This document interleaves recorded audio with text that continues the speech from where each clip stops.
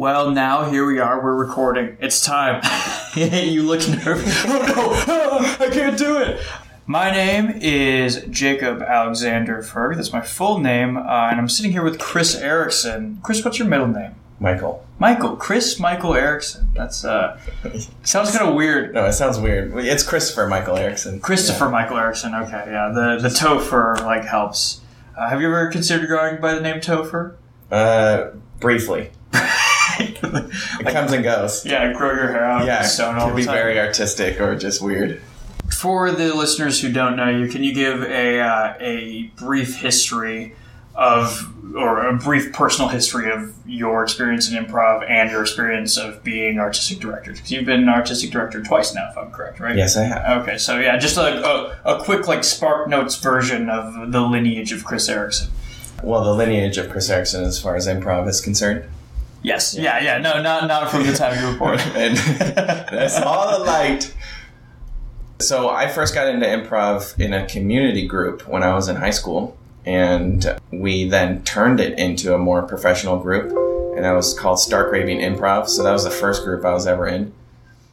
We did performances at local theaters and stuff like that, and so that really got me hooked. And then as I graduated high school, my interest in improv helped me determine which college I wanted to go to, because I saw the Dead Parrots in a festival and was like, yeah, I want to be a part of the Dead Parrots Society. And so then I applied to Western, got into Western, and then as soon as I was there, started doing stuff with them and got into the group right away, which was awesome, and performed with them regularly. And then I moved away and didn't complete my college, actually, because I was going to do a practicum for being a high school teacher. And eventually came back to Western, rejoined the Dead Parrots Society, and at that time kind of saw that it didn't quite have what it used to have. So I went for the artistic director role, and I got that, and I was artistic director of the Dead Parrots Society for 2 years.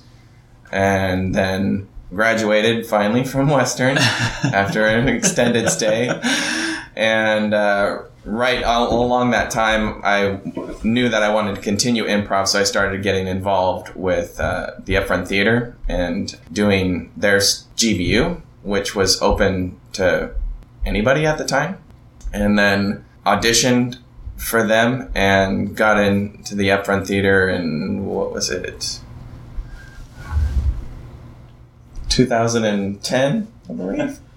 2010. For the listener, we're sitting in the green room of the Upfront, so everyone who has been brought up to main stage has at some place on the wall written their name and the date, amongst many other names. Right. So I was just searching for mine in that moment. Yeah, 2010 was I first got in the Upfront Theatre and just continued to be part of the main stage for a while there, and then it would have been 2014 that I became the sales and marketing director.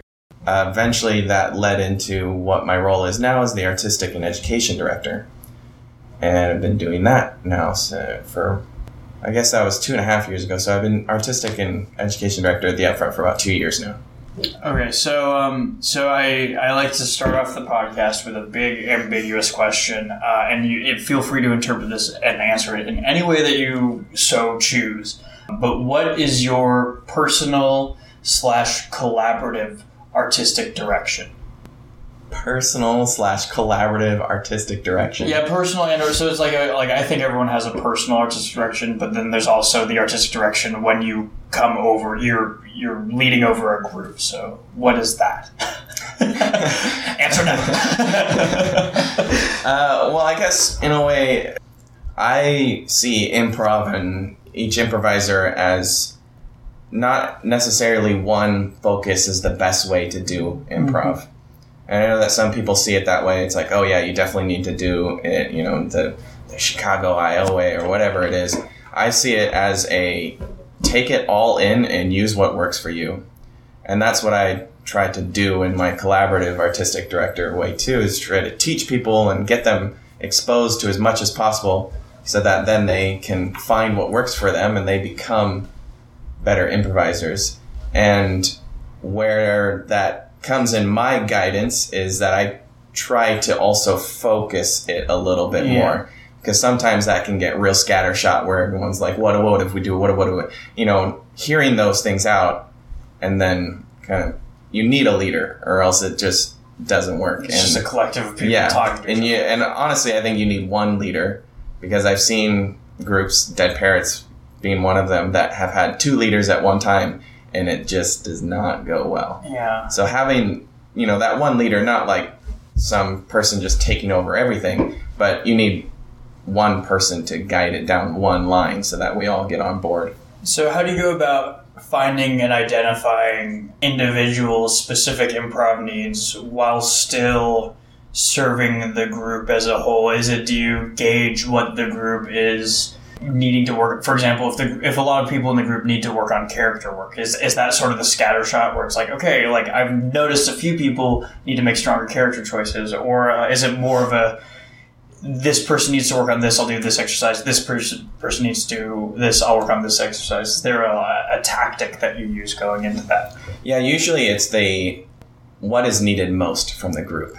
Because almost always you'll need more work in that one area. So it's never going to hurt you to work more on it.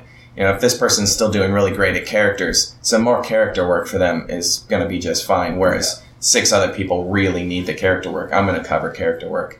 And if this person who's really good at characters is maybe not moving scenes forward enough, then that's a one-on-one type of note that I make sure that they receive so that they can apply that as well. And I'm not just leaving them to drift away. So where do you draw the line between one-on-one note versus exercise that can benefit the group? I guess it's when I see that it's choices that are changing what they're doing on stage as opposed to what will be created in the scene. Okay, I see. Does that make sense? That does make sense. Yeah, so it's like it's personal choices versus like a choice that will affect like the direction of what's artistic direction of what's happening. Right. And it's, it's the one-on-one type notes usually end up being that kind of like people are getting in their head, second guessing their choices, or they're kind of guiding themselves off in a different direction that's, in a way, taking away from the scene and the group, but can't really be addressed completely as a group because a lot of it relies on this one individual. But I can do character work with everyone. I can do story work with everyone. Yeah, so there are broad things that is nice for everyone, but then sometimes you just need to hear one person say, hey, da-da-da-da, there's this thing that's happening, and that's important to address. You've been the artistic director. Let's go to the Dead Parrots first, because I'm interested in both the way that the Dead Parrots and the Upfront add members to their main stage. Because I think, in my personal experience, and I'm sure that there's other theaters that do the same things, but both groups have a unique way of bringing people up. And if I'm not mistaken, you're the person who created the manner in which the Dead Parrots bring people up. So, am I right about that? The unanimous decision? Oh, the unanimous decision? Yeah. Yeah. Can you talk about what was the logic behind making that choice? How did you come to the conclusion that it would be most beneficial to the group to have a unanimous decision? Well, because we'd seen it happen before where it wasn't a unanimous decision, or it was kind of like we didn't want it to be, well, these people have more say over it and that's why this person got in, because this person's going to then be working with everybody. Yeah. And it needs to be that sort of majority that's with it. And we had enough kind of attention towards people wanting to get in, and I guess enough, what do you call it? Supply? Yeah, enough supply in order to really raise up our demand. Yeah. Yeah. Which set that, unanimous decision in that everybody's going to be really happy that this person comes in and makes that person feel really accepted because everybody wanted them, and that's going to feel really good. Yeah, absolutely. And I think for the Upfront Theatre, that supply sometimes isn't always as high, or at least maybe how good the supply is. The skill, yeah. The skill level of the supply. Incoming people, yeah. Yeah. So what the Upfront Theatre does is we have a satellite ensemble where we have people audition to get into satellite, and then they train with me, the artistic director, over a 4 to 8 month period in order to see if they can get better or to see how they are in a group, or if it wasn't just some fluke thing that they did good in audition and they can't do good in shows. Yeah. And so that's really helped us to see what a person is really made of as far as their improv talent goes. And before, it was a audition and they got straight into main stage. And that had bit us in the ass before. Yeah, there's some ramifications to that. Yeah, there had been some times where someone had a great audition and then they got on the main stage and just continued to not do well. Yeah. And we were like, what happened here? Which is funny because I think people tend to, in auditions, worry that they're missing a good person will have a bad audition, but I think it's way worse if someone who maybe doesn't have the proper skill set or hasn't been with the form enough just happens to have a really good audition, and then you're sort of expecting them to recreate what happened during the audition. Right. Yeah. Exactly. And so the satellite really, I think, very, very effectively mitigates that, because you have people coming in and you, the artistic director, get to work with them regularly once a week. And then they also, the nice thing is they get to do shows. And I want to talk about, because the Good, the Bad, and the Ugly on Thursday is, I think, one of the most effective also shows that I've seen in a theater. When did the Good, the Bad, and the Ugly start? I actually don't know. The start of the theater. So it's been running for the whole entire theater. Yeah, it's been like the one regular show that's continued through all of the different artistic directors and things like that. Yeah, so can you, for the listener, describe how the Good, the Bad, and the Ugly is structured, and then also, I guess, like, what it means to give students and satellite members a slot at the beginning of a very popular show? I think that that encourages people a lot. Yeah, so the Good, the Bad, and the Ugly is our regular Thursday 8 o'clock show. Every week we have it Thursday 8 o'clock, unless some big holiday falls on it, like Christmas or something like that. But we've been running it since we opened in 2004.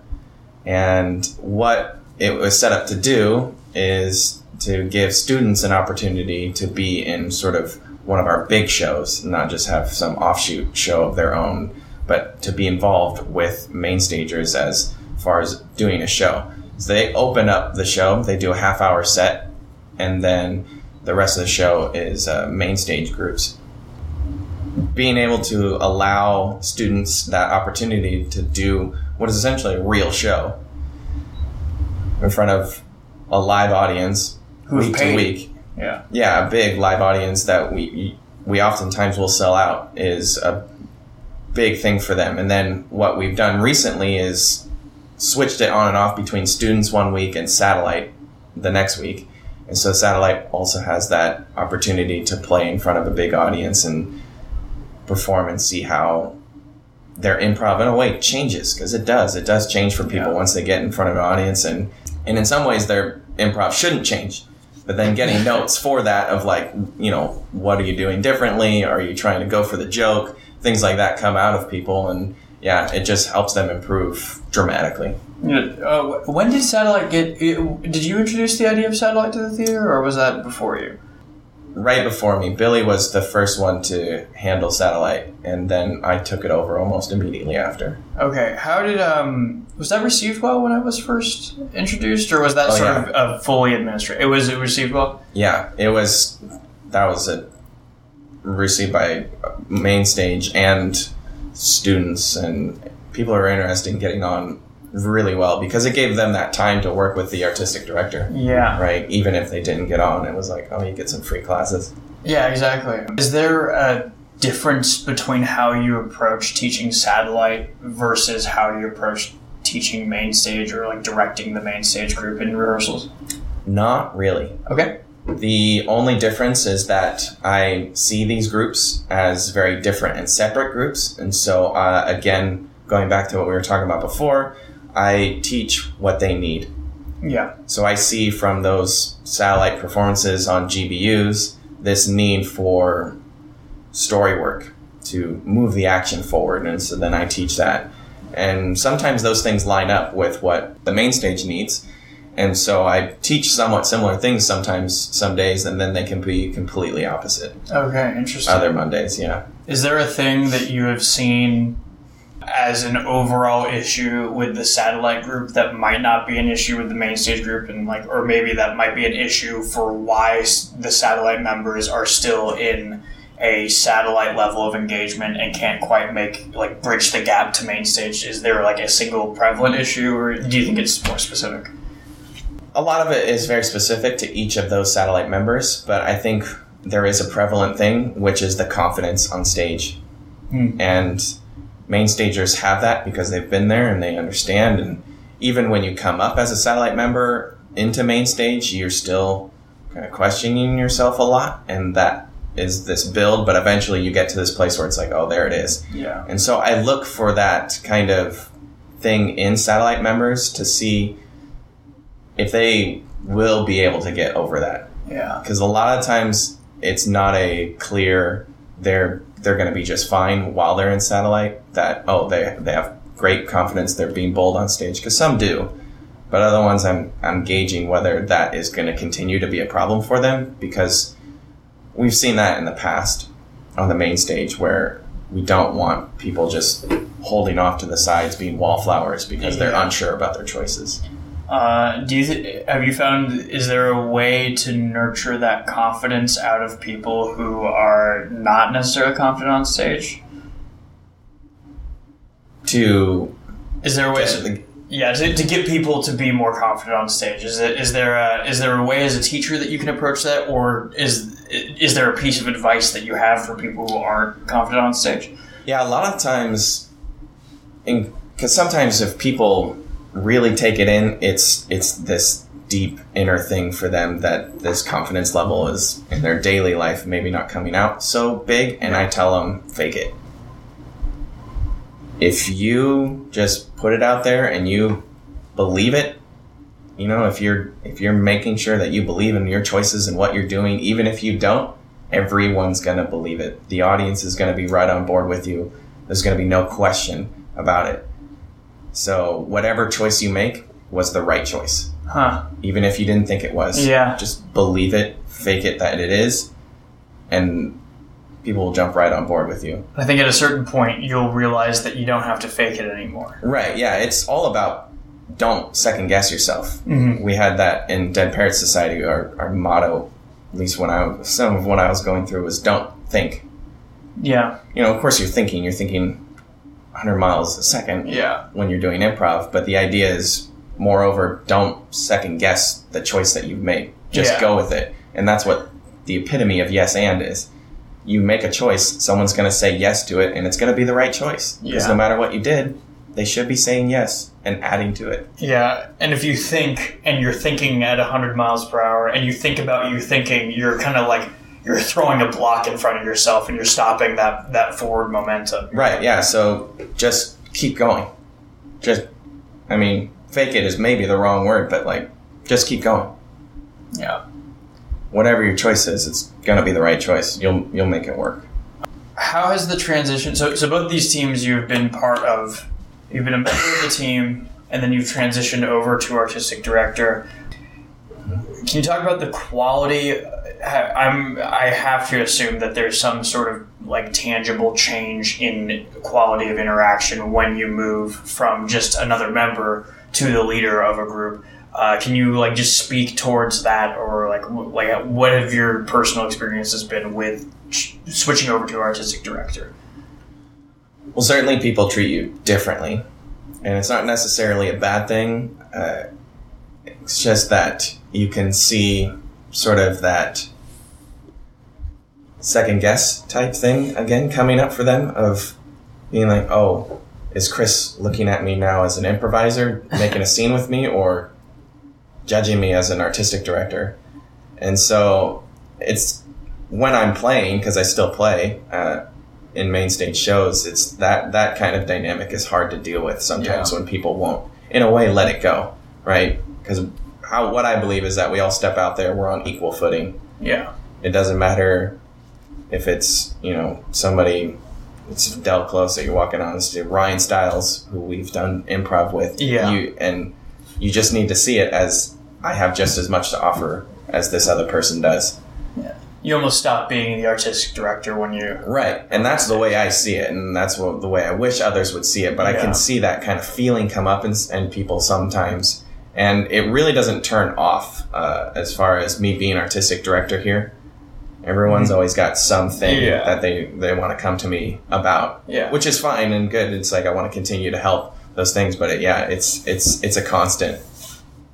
So this is this is kind of a thing. As an artistic director, I think that it is one of the primary responsibilities is delivering notes about shows to team members, and you are the one who guides the team, I guess. And if you see someone who can use encouragement or maybe has a bad habit, you're the one that presents the notes to them. I think there's a bit of a mindset switch when you are physically actually in the show, because you're not really thinking about giving people notes. So is there a way that you manage at the end of a show that you've been in, when you come backstage and are giving notes, is there a way that you manage that cognitive shift? Well, for me, I don't turn it off either. Okay.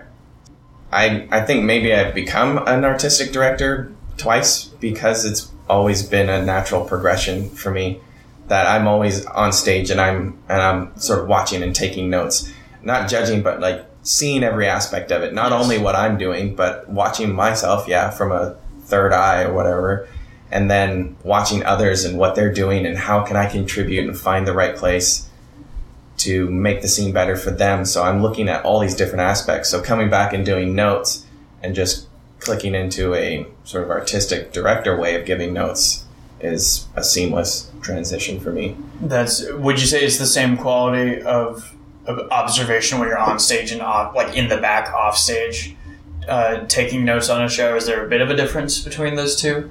I would say there's probably some things that I would maybe miss as far as when I'm on stage. I mean, there's got to be something, right? But for the most part, I do. I mean, when I'm off on the side and I'm not thinking, oh, what's the next thing I can do that's going to be great? I'm paying very close attention to what's going on and then trying to contribute where I can. And I guess in that moment of trying to contribute where I can, maybe I'd miss something that I would give a note from as just a regular observer. I think that helps me too, because that's the mindset that I'm in, where some improvisers can get over to the side and watch a scene and then just really get into their head about okay, I gotta think of the next clever character or next clever thing to do. And fortunately, I just don't really find myself in that mind space. So it's almost the act of needing to give notes sort of reinforces the manner of thought that you're already in, which is how I'm engaged in the show. I have to see this and deconstruct. What does this need? What's going on here? Where is this going? What are these characters about? I'm looking at that as a performer all the time. So then looking at those things as an artistic director and just writing more of it on a notepad. I mean, that would be the piece that I'm missing, right? Yeah, so you don't have... Where's my memory failing as I'm going back? Yeah. I wrote it on a notepad when I was watching the show. Yeah, would you say that that quality of thought affects you as an improviser? As far as so you are on the sideline, because I feel like even if you weren't the artistic director, this is kind of just me knowing you. You are a very I don't want to say deconstructionist, but that's kind of the term that I'll use. Yeah, I think that, same page on that one, where that's where I think me going into being artistic director is very natural, because that's just how my brain works. Yeah. I'm doing that as an improviser. So me supplying others with this train of thought that I'm already doing is just helpful for people to have. And it applies directly to that artistic director kind of way. That's just how I look at improv and think of improv as a performer is, deconstructing every little part, not to judge it or make artistic accusations about how it should have done, but seeing every part so I can know where it's going, what it needs, how to help.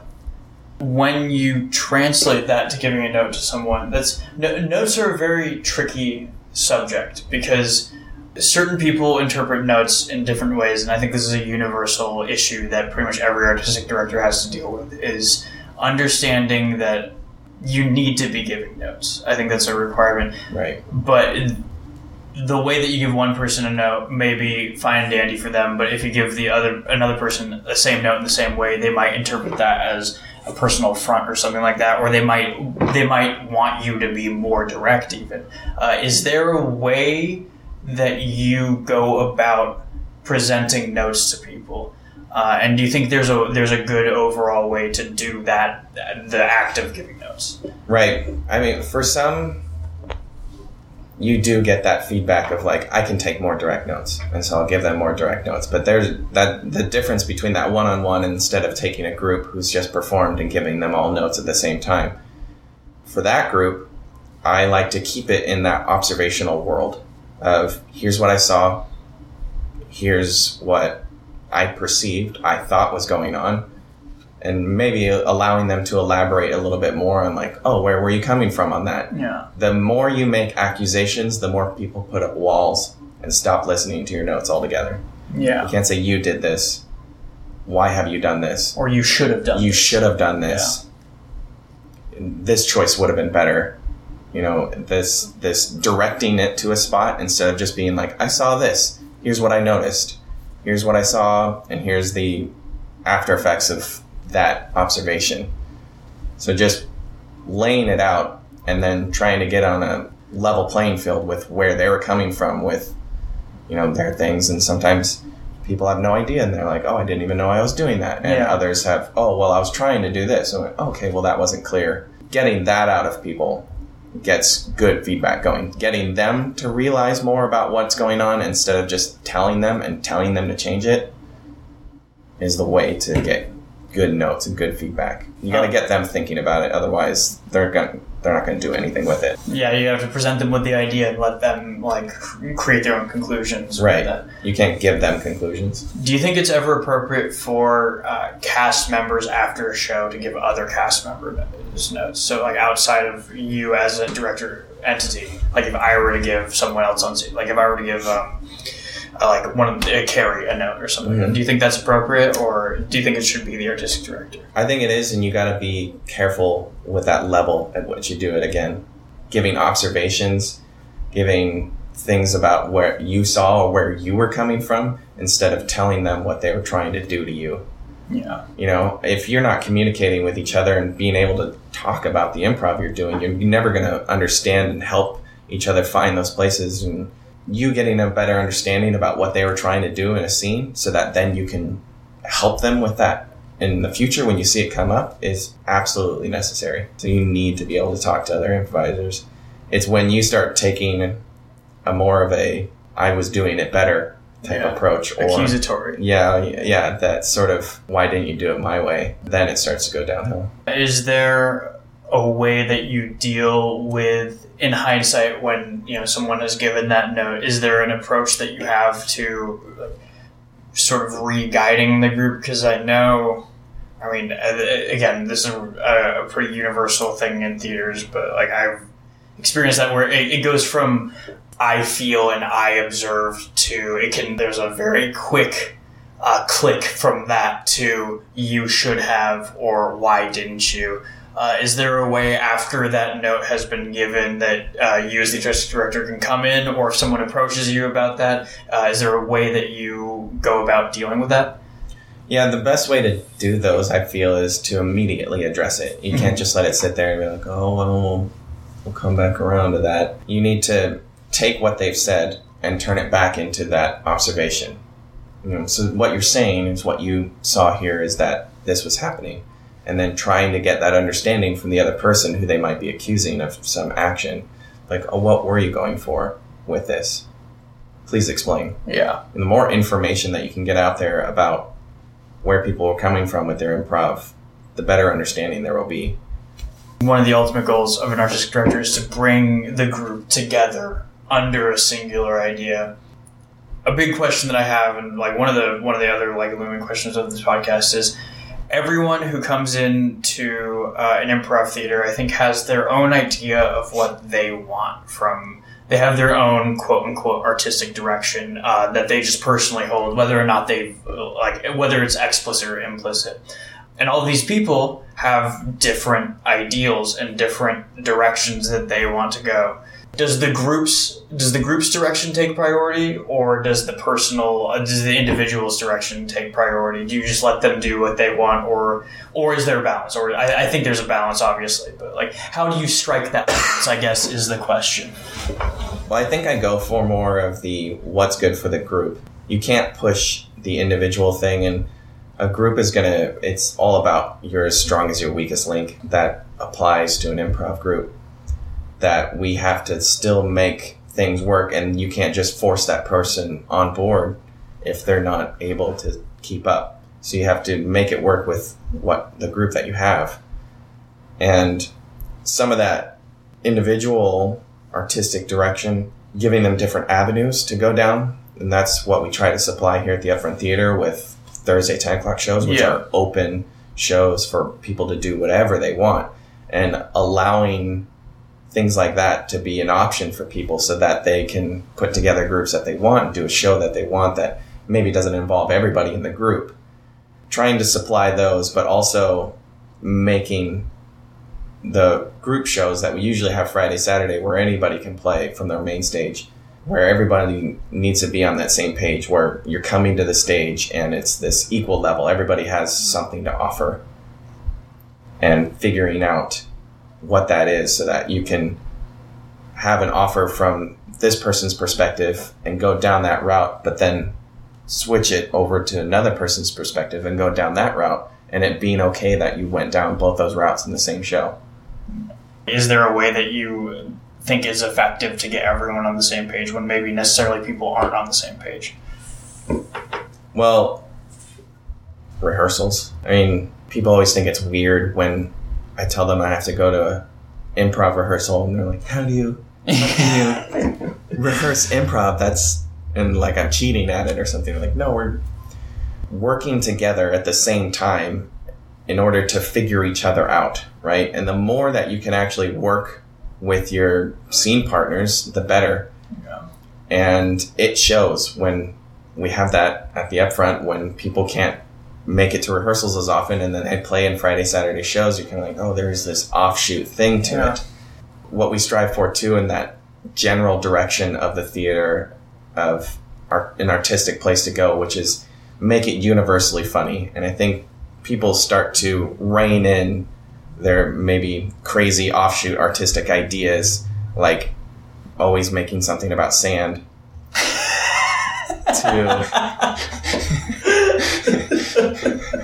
to something that people are in the audience is going to enjoy. And I think that that's part of what brings it together, is figuring out your audience. How are you going to entertain them? Because if you can just do whatever crazy improv thing you want down in your basement and nobody's going to watch it, and that's fine, but people are paying to come see you. People come watch it. People pay to come see you at the Upfront Theatre, and then you want to get as many of them entertained as possible. Yeah. And that's what then puts the group together, is trying to find that for the audience. And that's where some of that difference comes in. Yeah. So what do you think the audience at the Upfront wants? What we've discovered the audience at the Upfront wants, and I think being in the Dead Parrots Society, it's different. The college group of the Dead Parrots Society that came to watch us wanted very fantastical, out there, do crazy things, and have lots of kooky fun with it, which is great. It's fine. That's what the audience, let's entertain our audience. And an Upfront Theater audience looks for more grounded things. They want a little bit of that fantastical taste every once in a while to kind of flare it up, but they want to be able to relate to it and understand it on that level.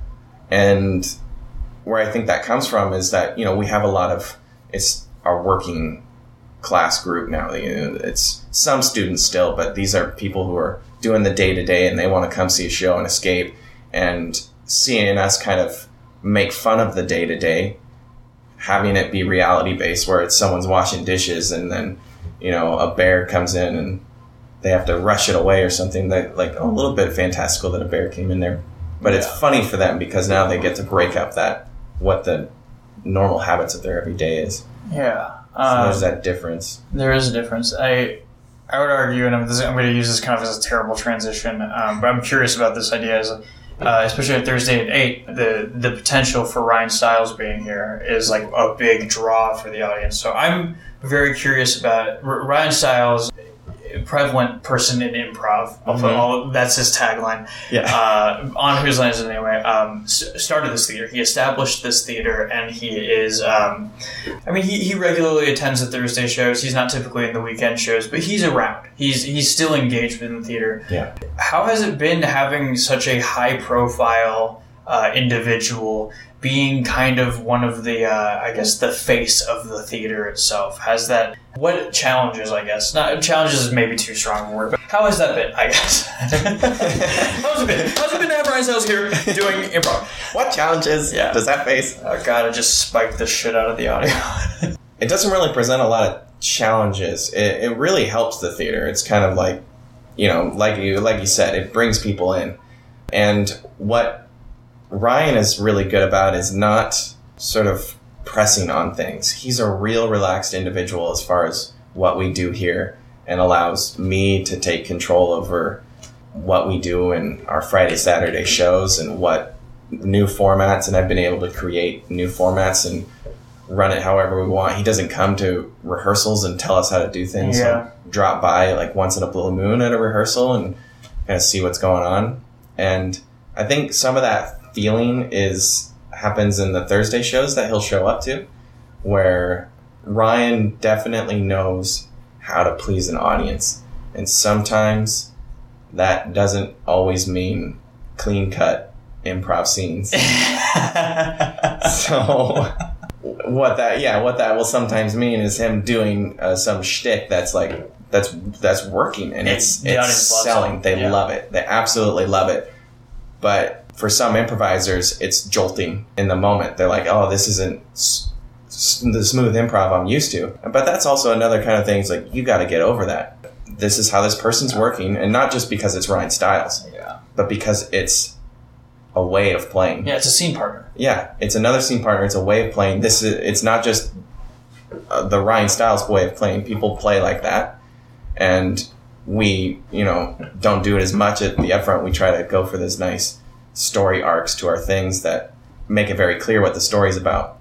And then Ryan likes to shake that up, and people get sort of messed up when they get shook. But being able to take that shake and then move forward is a nice lesson. Because I've seen him on stage by himself for like 25 to 30 minutes, just killing it because he really knows how to please an audience. And that's that self-proficiency almost presents itself as a challenge, which is really interesting. And it's hard to see it as a challenge sometimes, though. Right. Yeah. It's that. How do I move forward with what he's already doing so well? Yeah. Do I jump on to what, or do I need to add to it in some way? Yeah. It's different. Just because I've been a member of the Upfront for about a year now, I'm curious about this idea because it's a thing that has been certainly happening. I wonder if you have any type of remedy for it, but one of the things that you were talking about earlier is that one of the best ways for a cast to connect is to show up for rehearsals. A problem at the Upfront, and not only at the Upfront, at a lot of other theaters actually, but the Upfront has experienced this from my perspective, is that people don't show up for rehearsals because it's not, it's Monday at a time, and people have jobs, they have life, they, or they're doing something else, or maybe they just don't, sometimes it's just, they just don't feel like it. So how do you rally a cast to come together?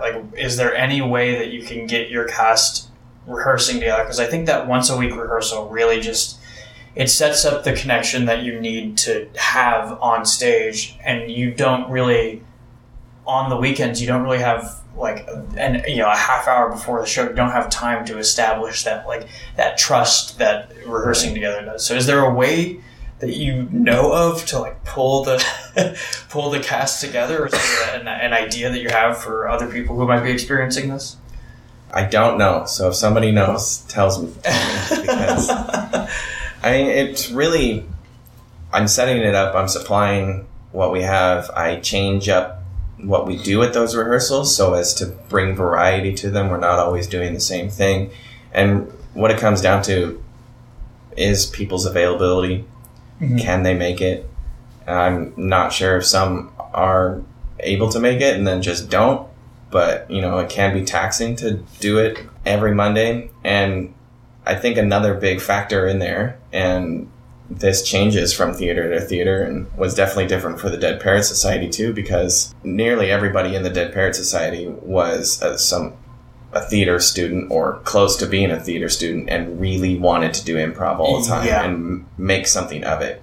And a lot of what we have at the Upfront Theatre are some of those same type of people, and then community members, where this is a hobby for them. And they don't need to invest as much, which is not to say they're not good at improv. They're good. They're just not making it their priority. Yeah. So coming to a rehearsal every week, again, is not a priority. And they feel that they could still get by in a Friday, Saturday show without it, which they can, but it would be elevated that much more if the group was coming together all the time and practicing and getting to know each other's habits and being able to be just like right on top of each other's improv. Because just the show's just smoother. Yeah, and I've seen the difference between being a Dead Parrot and being at the Upfront Theatre, how much I know that I can put something out there and someone's going to be right on top of it with me. And I have that connection with some people at the Upfront Theatre. Yeah, absolutely. And I think there are people who have that and work together on stage a lot better than others, and then you have those offshoots that are disconnected. And it's that, again, that balance of, well, we need to try to, when we're on stage, just understand that this person's going to come with something. And whatever it is, I can yes and it. And yes, if everybody showed up to rehearsal all the time and we were all gelling and knowing how easily we could yes and each other's offers, then it'd be a perfect world.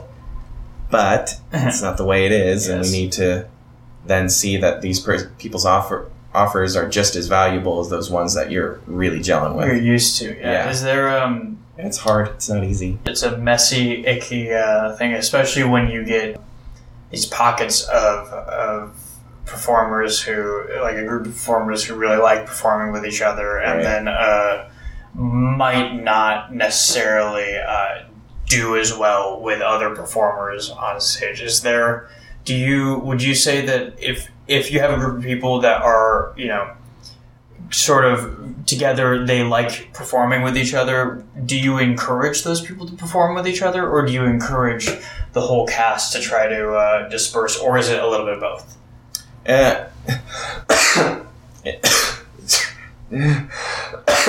Dying. I'm gonna make a supercut of this. Edit with all only, that stuff. This podcast is just gonna be you coughing. Yeah. It's gonna be like about. You'll ask questions and I'll just. It's a little bit of both, and then that almost feels like the easy answer. No, it's always a little bit of both, but you want people to work together who are already gelling, because that works great. But I also feel like there's no growth in that for people. If you're always working with someone that you know that you can just sort of relax and, in a way, almost not do your best improv because you're not working hard at it, then you're not growing. You're not going downhill by any means. You're still at that level of like, this is fun. This is working out in the improv. And that's why people should be working with those other people, even if they don't gel with them all the way, to see where it is. There's always some overlap. Where it is, you overlap, and it's going to make you a better improviser. Like it is with Ryan Stiles of figuring out how to do that improv with him. It's like that with every other person. And yes, some you're going to gel with a lot easier, but having that challenge makes you try new avenues in improv, gets you better at it. And then the thing with rehearsals is that we get to push those all together, force people to work with people they don't normally work with. And that's why it'd be great if people were showing up to rehearsal all the time, because then you could stretch those improv muscles with those people that you don't normally work with. But then you gotta force yourself in your head, again, in the shows that we have with people you've not worked with, to be okay with working with them and to allow it to happen. Because there's a lot of this, once you get into a show, this feeling of they're not doing what I expected, or why aren't they on the same? Because you've not worked with them. Forcing yourself to do a yes and is sometimes necessary. I think people forget how much easier things will flow once you start accepting any offer that comes at you. It's not ever an offer you expect sometimes, or it's just, this is out of left field, but if as soon as you accept it and add on to it, it's working. I think the rehearsal process also eases tension that can be created. Right, which is you start to understand left field for this person a little bit more. Yes, exactly. So that's how do you deal with, and I'm going to try to, I know that you've dealt with this before, and I don't want to like name names or like have specific scenarios, but how do you deal with this person? Since you're the artistic director, cast members come to you expressing concerns. Do you think there's an effective way if someone says, hey, I'm not gelling with this person, I have a problem with this type of improv or this style or this show, but like let's just, for this example, let's just say an improviser comes to you, says, I'm not working well with this specific person.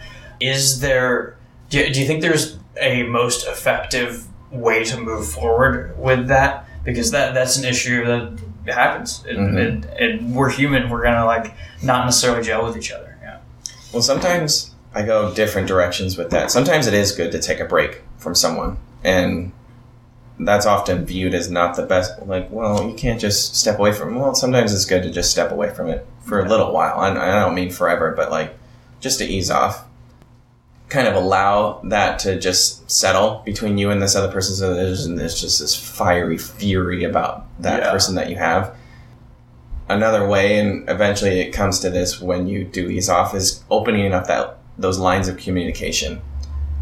Because what will often happen in those cases is you just assuming their intentions, right? And then fully understanding their intentions will usually get you to a better place about it. And if their intentions are not the best, that's another good reason why it's good to have a mediator for those communication times. So that this person, usually me, right? Yeah. Can be like, hey, here's where I see this coming from, or here's where I think you should meet them halfway, because it's not going to work if you just, force your way into what's going on. Do you find any personal difficulty of being an objective mediator whilst also being a member of the cast who has performed with these people and developed a back history of these people? No, for that one, I've always been good at sort of separating that sort of like emotional side where it comes to just like a specific problem. So I try to make sure that I do that, and I separate that and just look at the moment of where it's at. Because it's really going to get us nowhere if I'm just like, yeah, I totally agree with this guy, you're a dick. Like, that's not going to serve any good purpose. What it is for those ones, too, is that when that communication happens, it will usually create some sort of solution. And then where I see it go downhill is when people lose what happened in that meeting. Yeah. They'll just sort of forget it or just go right back to what they were doing, and they need reminders of it. And I've already had that with some main stage players where I need to kind of remind them, like, hey, I see this popping up again. And, nobody's perfect. Yeah. So just like in improv, you're always needing to work at it. And that's the same thing of working at it with how you communicate and how you're going to do better with somebody in improv. Yeah, and it's, again, we kind of keep looping back to this idea, but I think it's so important to just hit. It's rough when there are people who are not coming to rehearsal, right? Because that is the time where you reestablish those ideals that you deal with in the meetings. Yeah, get those ideals about how to work with each other, find those overlaps. The more you work with each other, the more that comes out. Do you think it's more necessary if, I know you've dealt with this both ways, but if someone comes to you, do you think it's more effective if someone comes to you with a concern if you, the artistic director, goes to the other person or like the group of people or whatever, and as the artistic director presents this concern to them, or do you think it's more effective to have the person with the concern and whatever the concern is about meet together and hear them directly from the source? Yeah, you're right. I mean, I've done it both ways. It kind of depends on the issue. Yeah. Where I think they're going to hear it better if I just tell them and kind of give them a note and not even necessarily say, hey, this person's complaining about you. But just like, hey, here's a reminder, this note, be aware of this. People take that from the artistic director a little bit better than if I was to say, hey, talk to this person as equals and try to let them tell you how they don't think something you're doing is very good. Right? Yeah. So it's those times where I need to just sort of give that note over. But if it's this person wants to understand your choices better, they need to hear it. So I make sure that meeting happens. And you didn't really have this problem, or did you have this problem on the Dead Parrots Society ever when you were the artistic director? Yeah, I wouldn't say it was as prevalent. I think that, like I said, a lot of the Dead Parrots Society were of similar mindsets where they were in life. It's a younger college group. The Upfront Theatre is much older people to very young people, and everything in between, and we got all sorts of different jobs and ways of life and where they've come from. And so just making all those mashed together is a lot harder than having a group of college kids who love theater and improv work together. And sometimes interpersonal things came up with them, and you would deal with it, but it didn't feel as much as a big separation as it is at the Upfront. There's less stakes going into Dead Parrots because I would say when I was on the Dead Parrots, there was a lot of people who really, really wanted to get on the Dead Parrots. And it wasn't like I think other college teams where it's, at the beginning of the year, you hold an audition, and if you kind of know what the hell you're doing, then you get on the team. Where this was, a lot of people, myself included, came to multiple Tuesdays and were like putting a lot of effort into open rehearsals. And so when you breach that, there is a certain quality that's expected of you, and it like almost lifted out of you. Would you say that same feeling happens after you enter onto the main stage and Upfront, or is it a bit different? It has changed since we got the satellite put together, because people will work hard and they'll be on the satellite more than once. Yeah. We have main stagers now who were on the satellite more than once, went all the way through, didn't make it on the main stage, auditioned again, and then got back on. Where if you put the effort forward, you can get on to the Upfront. And what we also have we have those people who have worked hard and been on the satellite, and that's how they got in. We still also have the old regime of people who auditioned once, got in, and that was it for them. That is a lot of where the separation is happening between those two groups, where one feels like they're putting a lot of effort in and to be here, to have got here at all, and then the others feel that they've put their time in being here a long time, so that their work is not being appreciated, even though they're not putting as much into it now. What would you say to those people who maybe feel discouraged at this point, who have tried, who've put a lot of effort into this, and it's not, they haven't gained enough traction to make themselves reach their intentions? Well, to hold on, that anything worth doing or having takes effort. And if it was just given to you, you wouldn't appreciate it anyway. I've heard a lot of people give the advice that if you feel stagnant in your improv, you should take a break from improv and go invest in something else in your life. Do you think that's a good piece of advice for people who are trying things and it's just not working out for them right now? Yeah, I've done that. Yeah. Same here. It works, because you can't just do improv because improv is pulling from what you have. And if you've sort of used it up, then you're just pulling from the same stuff, and that's where it feels stagnant again. And getting yourself out there and being creative. And then I think where part of that is you don't always have to take a break, right? But that's the very direct way of doing it. Take a break, do something else. I feel re-energized. But also making it so that improv, and for some it becomes this way, that improv's not your life. Yeah. It's not everything you do. Yeah. Where that's your only focus. Yeah, do some improv, but also go, play music or do a sport or, whatever else take a hike engages you in your life, and realize that improv isn't the only thing that you can be doing. In order to engage yourself, you have to be doing those other things in order to make your improv good. Yeah, because I think that's actually one of the best ways to practice improv is by doing anything but improv. Yes. You just get it. You just get more things in your life that you can pull from, because you can practice the technical side over and over and over again. You can know every single part of everything. But if you don't have the basin of a well-lived life to perform from, then you know how to do it, but you turn a blank on stage. Right. And I've seen that. Yeah, you've used it all up. How the fuck do you tell people that, though?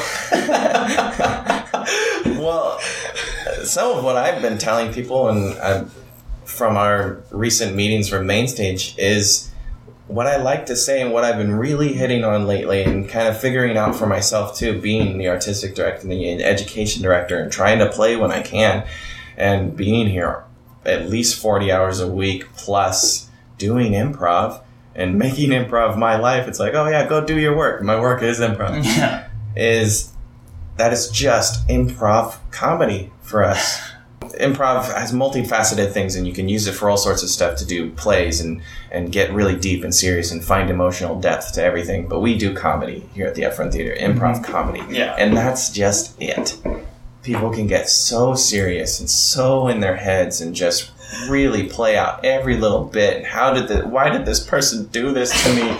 And what I did on stage, and I can't believe I did that character. Yeah. It's comedy, improv. And that's what it's, just relax and have fun. And if you're not relaxing and having fun, you should stop doing it. Yeah. And I don't mean completely, but stop doing it for a little while. Take a step back. Yeah, because why the hell did you get into it in the first place? Because it was fun. Why are you still doing it now if it's just terrible for you? Yeah, that's how you tell someone. It's comedy. Comedy improv. Relax, have fun. Yeah. The more fun you have up on stage, the more fun the audience is going to have. That energy goes back and forth. Yeah, not like, I'm a terrible person because I did a scene bad one time. I laugh, but I've definitely been there before. I've been there too. Yeah, it's just like, and it's good. Try to improve and get yourself better, but you can't kill yourself over it that much. Yeah, because there is a vicious balance where you need to hold yourself accountable for quality. Need to. Yeah, you can't just do whatever, fuck around, blah blah. Yeah. Look at poo on stage. It doesn't. You can't just do anything. Right? Like shit on stage. Yeah, like shit on stage. You can't just shit on stage. People are gonna some of the audience is gonna love that. Someone's gonna hate it. But yeah, you gotta hold yourself accountable. At the same time, you gotta be having fun. Yeah. That's why I got into improv, because it's fun and I love the feeling of it. Yeah, sometimes it's not there, and I need to take a step back. Yeah, that's how do you get into, because I know exactly what you're talking about, and when you talk to anyone who's done improv, at least on a professional, quote unquote, or performance level, I think everyone who's gotten on stage with people they trust can relate to that feeling of it, where it's just at the end of the show, you're just yeah. Is there a way that you get into that mode before a show, that headspace before a show, where you can just be fully there? I mean, the way I define it is being present. It's just being fully present on stage. Is there a way that the process you go through, do you have a ritual or something, or is it just a mantra or a mind space that you go into, or are you just here to do it? I think some of that is warm-ups. Sometimes we forget to do that here at the Upfront Theatre, just to warm up before we get on stage. But even just standing in a circle with your other improvisers and doing zip zaps out is oh, wow, yeah, I'm looking at these people and we're connected. And sometimes it's not really a mantra, but it's that same thing of just all right, let's just have some fun. Doesn't mean I'm going to drop every good improv habit I have, but my focus right now is having fun.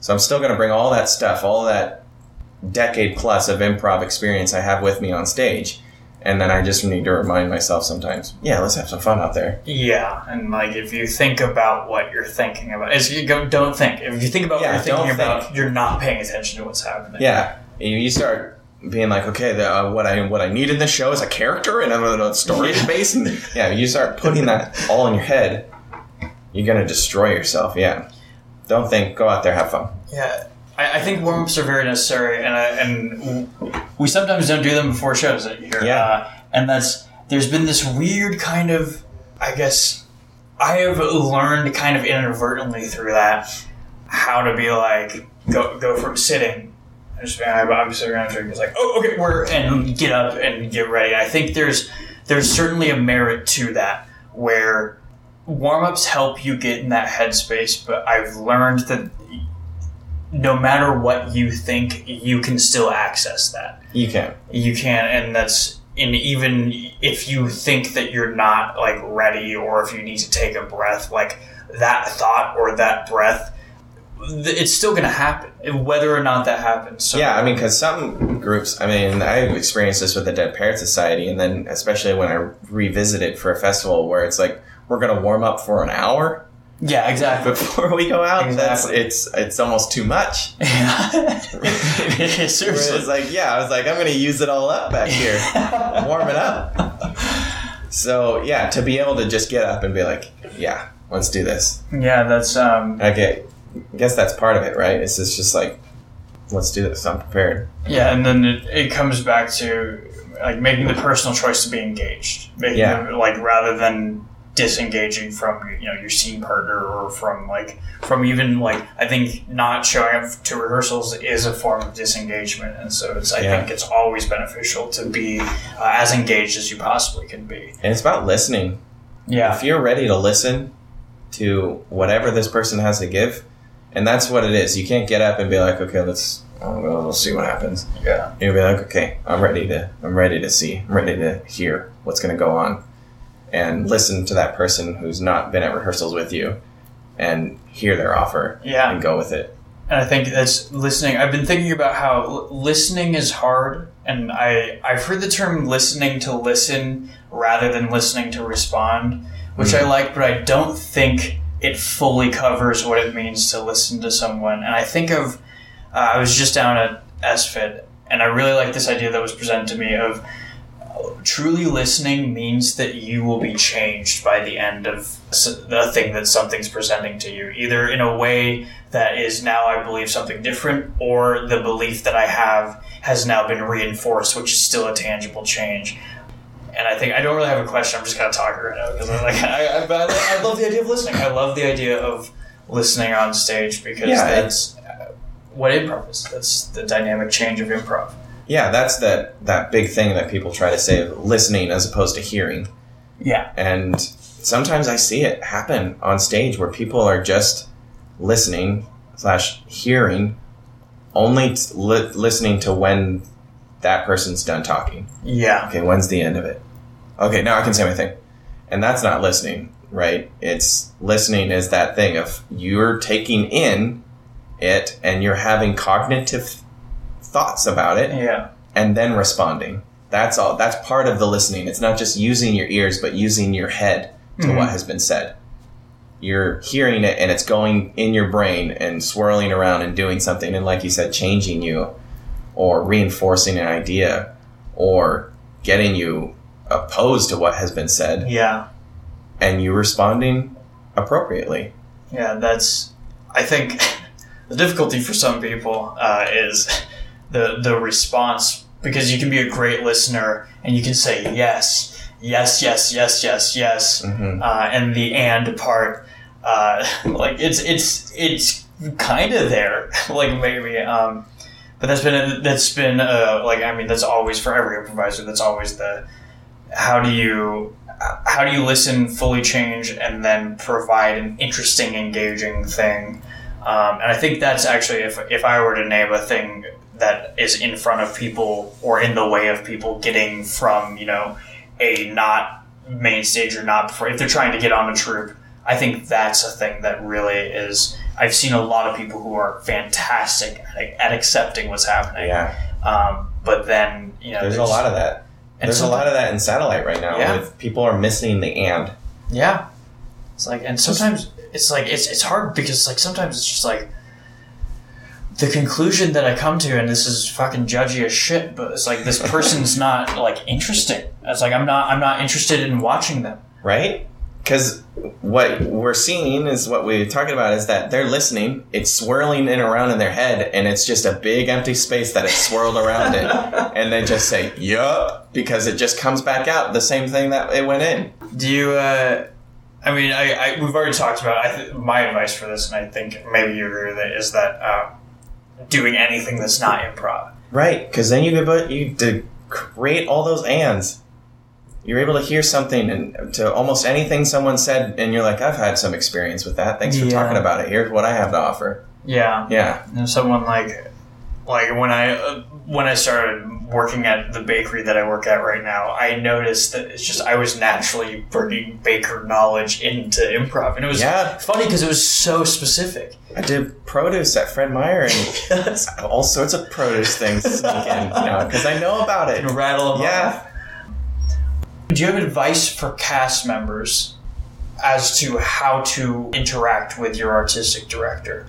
So not from your perspective, but from the cast. Is there a thing that a perfect cast member does, or like a series of things a perfect cast member in relation to an artistic director can do that help the whole transition or help the whole thing run smoothly? Yeah, it's this idea of being open about your ideas. I want to hear, an artistic director, I think any good one, wants to hear what their players have to say. But at the same time, don't push it as if it was the only way. Yeah. Right? Yeah. I agree. It's good. Get your opinion out there. But sometimes people approach it with that kind of like, this is the way it should be done. Mm-hmm. And that's not always true. Again, it's that kind of, it makes me put up a wall if you're telling me I'm doing it wrong. Right? Yeah. Instead of being like, here's my opinion on it, put that into consideration. And it'll often change what I'm doing, or I'll work a component of it into whatever it is, how rehearsals are run, how a format should go. So it's that being direct and open about what you have to say, but not forcing it and not making it seem like it's the only way. Because no group works together when one person's just forcing something. Yeah, especially when that person's not the leader. Right, and even as artistic director, I'm not pushing things where it's like, this is the only way, unless we need to really move forward with something where it's like, okay, this is what we're going to do. Yeah. Because sometimes that needs to happen. But it's also like, let me hear opinions and allow me to take those in as needed to form something that's going to work well for everyone.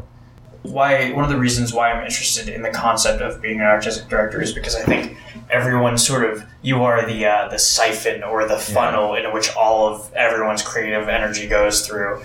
And so that's like everyone comes to you, and then you say, like, in the musical, we start out with a town song, and then we have an I Want song, and that's the way that we allow our creative energy to explode out onto the stage.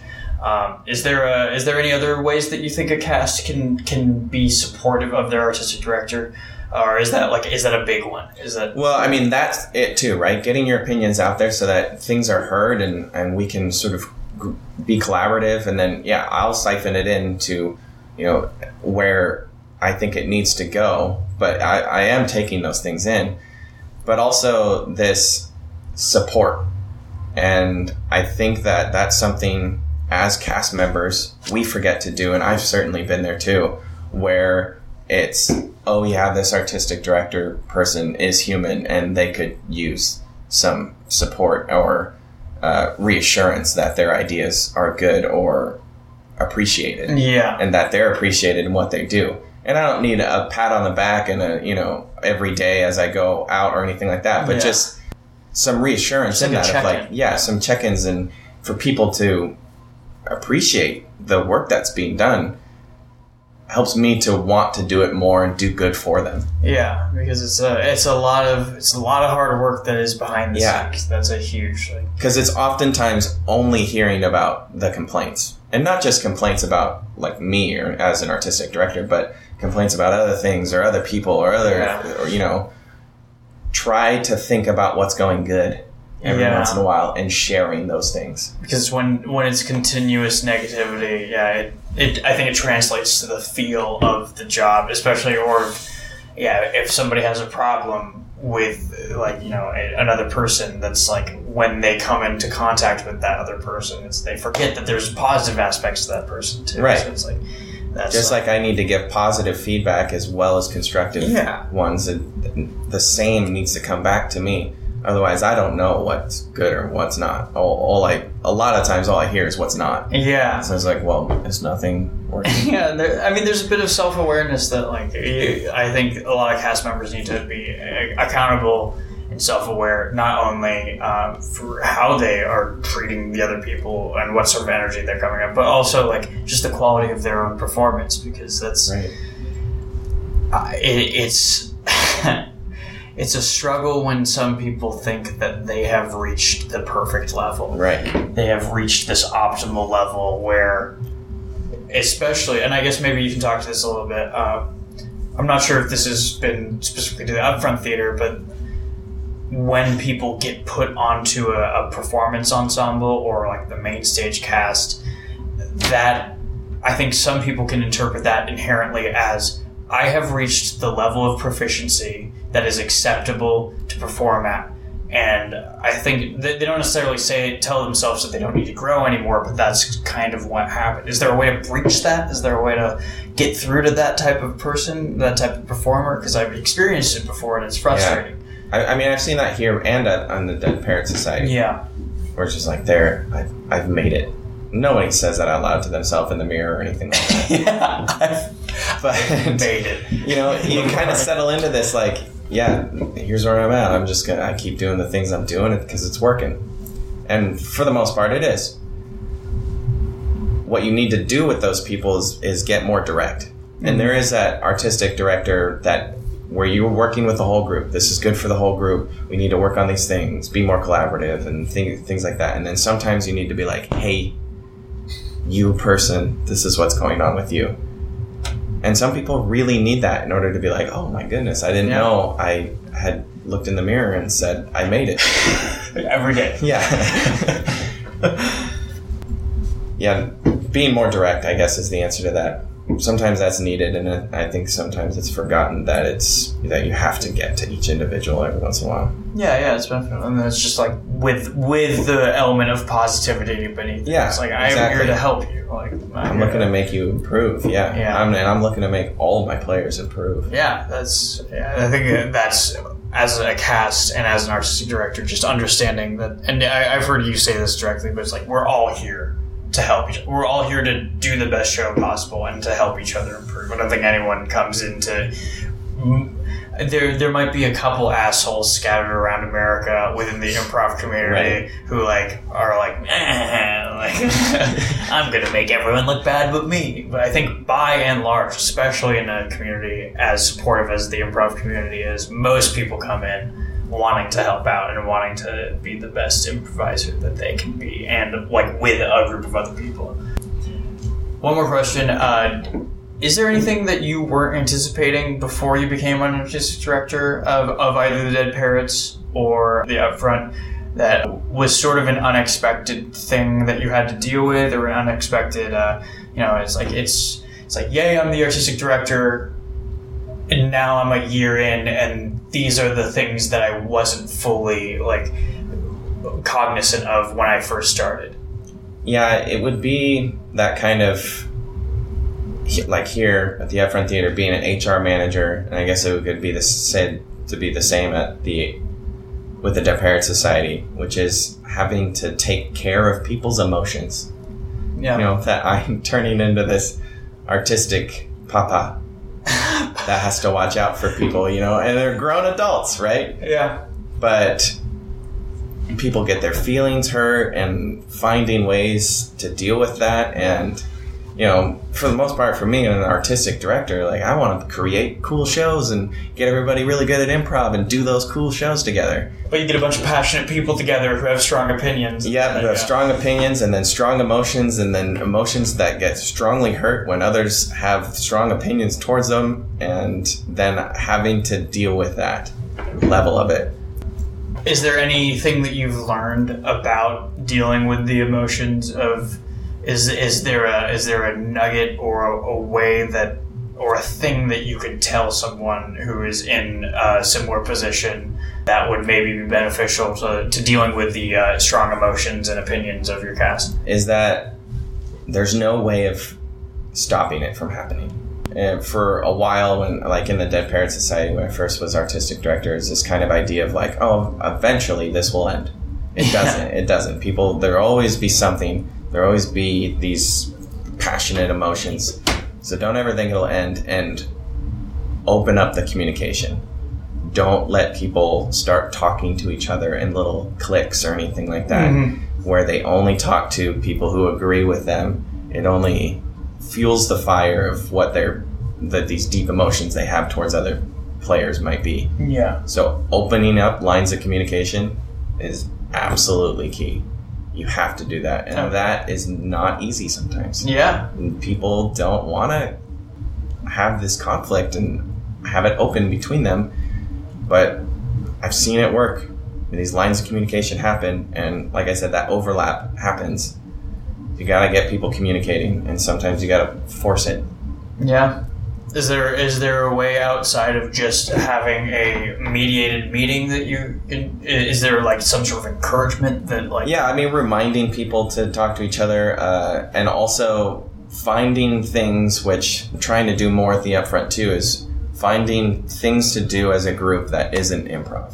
You know, go out bowling together and people start talking about other things, or have a movie night where you get to make fun of a movie all together. Yeah. Bonding things, which again open up that line of communication. But yeah, do something other than improv. Yeah. Don't always make it about improv. And I think that's you. If you're only performing with people, you kind of stop seeing them as people, quote unquote, right? And start seeing them as just, this is like a strictly professional performance venue. And I think like even just bowling is an hour of bowling, like as dumb as that sounds, I think just is this sort of subtle reminder. It's like, oh, we're all just people and we're just doing this. Who have not only just all just people, but we all have the same passion. Like we all love this art form together. And I think that, I don't know, it's just unity. It's just trying to like form some sort of unity, which is like, it's fun to talk about. It's easy to talk about, and it's hard to actually put into implementation. Is there anything else that you want to talk about that we haven't touched upon? I don't know. I don't know that I can think of anything. Yeah, okay, you don't. I was like, you don't know. Just keep thinking. There's always something to talk about. Yeah, definitely. Director-wise. I just like. I feel like we've gotten a good overarching kind of what it means. My battery's running low. As a sign from the gods, I have 12% battery. Time to go. Yeah. I'm actually just gonna. Yeah, so I got a half hour remaining. So let's just keep recording. I'm gonna let my laptop die. We're gonna lose it. I'm going to apologize to you. You're not going to be on my podcast. Thanks for all the time you put in. Yeah. No. This was just a tactical way to waste your time. Really quick before we go, actually, I thought of another thing. So you're the artistic director and the education director. That's the role of our education director alongside artistic director. Is there... I've seen it where those two roles are split. Do you think it's effective to have the artistic director also be the education director, or do you think it's more beneficial to have both of them apart? Yeah, we've had it split here before, and I think it's beneficial if it's split and those two people are working closely together. Okay. I think it's been beneficial for us here for me to do both, which is the first time that's happened. Okay. Because I'm the first person to ever be an artistic and education director at the Upfront Theatre. Oh, cool. And what I've done with that, and what I'm trying to do with that, is sort of put this artistic, focus around what we're doing, so that we're teaching our students what we expect them to be able to be capable of as a main stager.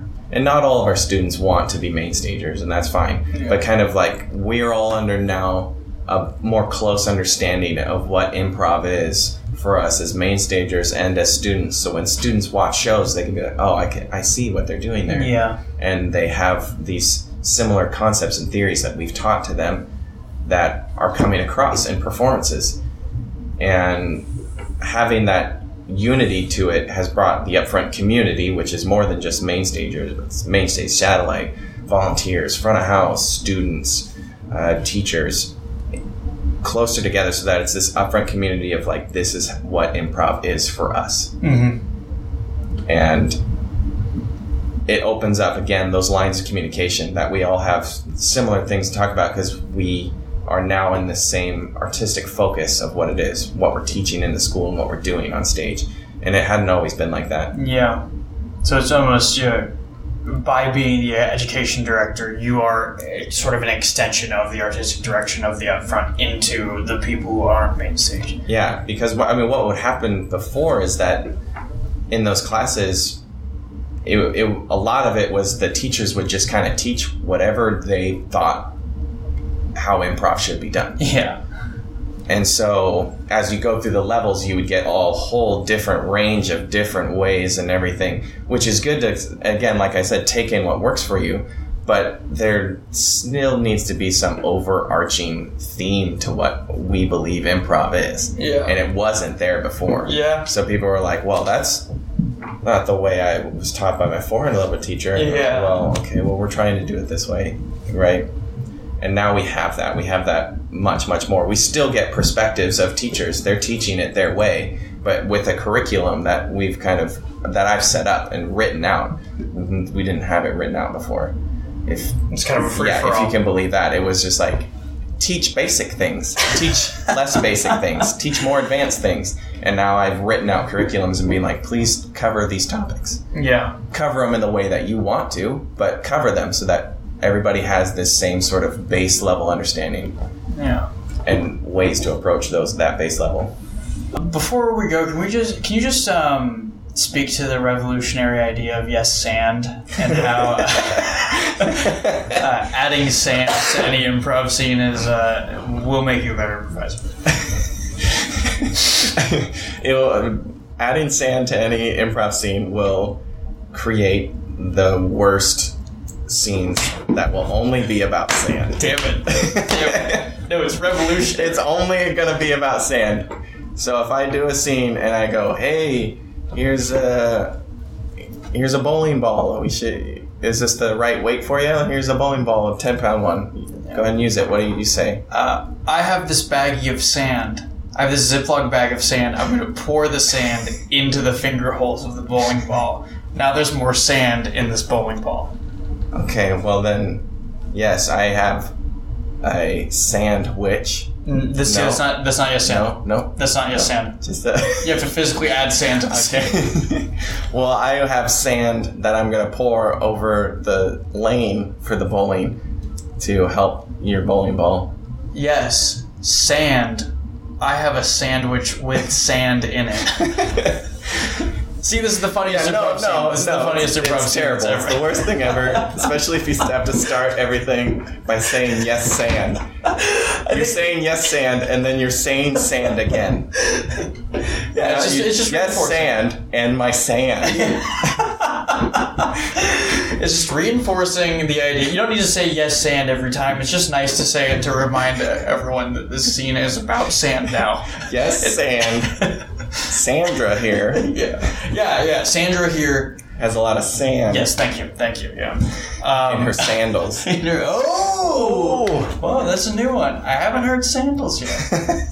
That's okay. Well, we're revolutionizing the forum every day. Yes, sand. Kris, is there anywhere or any plugs that you have? If people are interested in the Upfront Theatre, how can they find it online?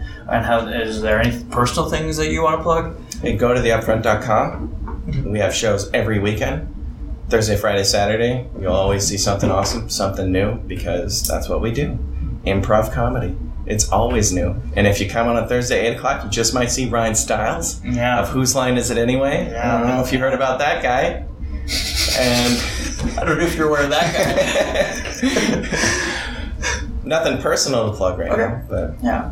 do some shows on occasion. Yeah, if you're in Bellingham, Washington, check out the Upfront Theatre. It's a really awesome theater. It's like a great, very very well built and just a professional, like hilarious cast. You can find me at jacobalexanderferg.com. And until next time, I don't know, just be good people. Yes, Sand. Yes, Sand.